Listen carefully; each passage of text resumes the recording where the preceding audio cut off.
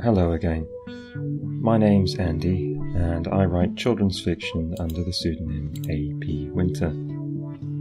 Today we're going to be talking about conflict, and as always, we're going to start with a simple question. What is conflict, and how do we make use of it? The Coen brothers movie, Oh Brother, Where Art Thou, is full of interesting conflict. There's a moment where three escaped convicts chained together are determining who should be in charge of their journey. "I'm voting for yours truly," says one. "I'm voting for yours truly too," says another. They both turn to the third man. "Well," he says, "I'm with you fellas." The first thing we need to do is work out a definition of conflict. I think often people get the wrong idea about what it means, simply because of how readily the term conflict forms the idea of an argument. In this way of thinking, the bigger and louder the arguments, the better the story will be. It's something that comes up again and again in early attempts at fiction, characters engaging in sprawling arguments or being overtly mean to each other. It can be fatiguing to read and to write. This isn't what's being proposed by conflict. Instead, I think it's better to think of it as someone wanting something and having trouble getting it, just like our definition of a story back in the first podcast. It's this we want to emphasize if we want to bring out more conflict. Under this definition, it's also easier to see why conflict can be thematic, as in person versus society, or internal, as in should I or shouldn't I, as well as the easier example of external conflict, the kind between characters, as in I disagree with this person, or this person wants to stop me from doing something. All of these are challenges that our characters are facing in the world of the story, but they're not all arguments. For example, let's stray away from children's fiction for a moment and think of romantic comedy. There will most likely be a lot of will they, won't they tension in scenes. Someone wants to express their feelings, but they're having trouble overcoming a lack of confidence, for example. There might be secrets too, someone wanting to tell the truth, but having trouble finding the courage to do so. This is all conflict, but crucially, all the scenes involving these don't have to involve characters yelling at each other, or arguing at all, for us to get a sense of it. We just need to know there's a challenge. I hope that makes sense. Every time we say that scenes need conflict, we're talking about this sense of a challenge, of someone wanting something and having trouble getting it. Let's think of another simple example of a scene that's full of conflict, but doesn't involve an argument. In a job interview, we have a clear sense of what's at stake, someone wanting something they need to overcome.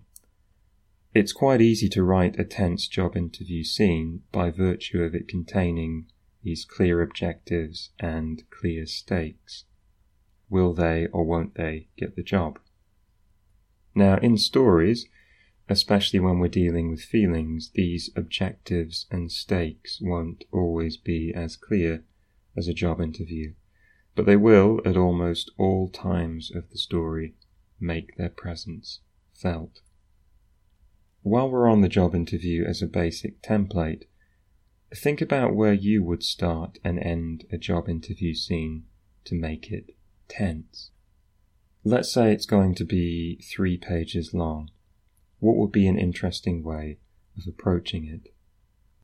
I would guess that none of you are thinking that the best and most interesting way to show a tense job interview scene would be to begin with the interviewer shaking the protagonist's hand and saying, "Well done, you've got the job," followed by 3 pages of small talk. But hard as it may seem to believe, this is often how new writers approach the revelation of conflict in other types of scenes, stating the highest point of drama first, and thereby dispelling all the tension that goes with it, and then continuing the exchange between the characters, even though there isn't really anything more important to say. Worse yet, as we flail around making characters repeat themselves or overstate points that they've said already, we might feel the need to add an even bigger revelation or twist in order for the scene to feel like it's progressing. This is where melodrama starts to creep in. All of this is because we've started the scene too high in terms of conflict, so the only way to progress is to repeat things or throw in something dramatically over the top. Let's use another example. Our protagonist doesn't get the job. They really needed it. They don't have much money left, and they arrive home to tell their partner. A common mistaken approach to this scene is to have the protagonist walk in. The partner says, "What's wrong?" The protagonist says, "I didn't get the job." "Oh my goodness, but you need the job." "I know. Without the job, we can't pay the bills, let alone go on holiday. Maybe I can get another job." Now don't get me wrong, as someone who's made a habit of having a lot of jobs and no money, I know that there's nothing trivial about this, but the way it's being presented is boring. We've had the biggest revelation, "I didn't get the job," at the top of the scene, and all those statements that come after are just re-emphasizing the point in a weaker manner. Maybe the scene could be rescued, but it's had a very weak start. What if the protagonist goes home and we, the reader, know that they didn't get the job, but their partner doesn't? Instead, their partner is looking at holidays. The implication, the dramatic irony that we know but the partner doesn't, being that this is not a great time to look at holidays. So already we have lots of tension, some irony, but crucially, nothing to dispel it as yet. "Did you get the shopping?" asks the partner. "What?" replies the protagonist. "I texted you." "Sorry. I was thinking we should get away for a weekend." And so on. You can see how this will play out. There's a horrible tension at the heart of it. The protagonist will evade for a bit, while a minor conflict escalates over whether they should go on holiday. This will build until it has to be resolved one way or another, when we get the big revelation, "I didn't get the job."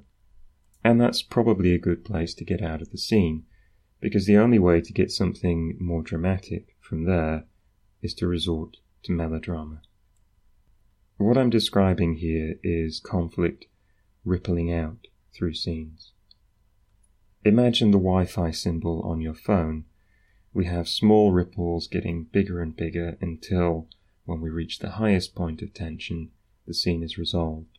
Whether it has a good outcome or a bad one, or no sense of an outcome at all, just these hovering choices we talked about in the previous podcast.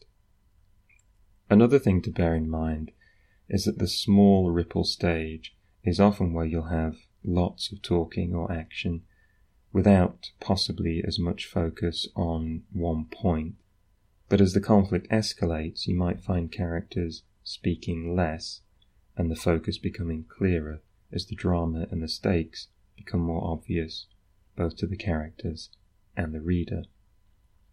This is the shape a lot of conflict takes in story scenes.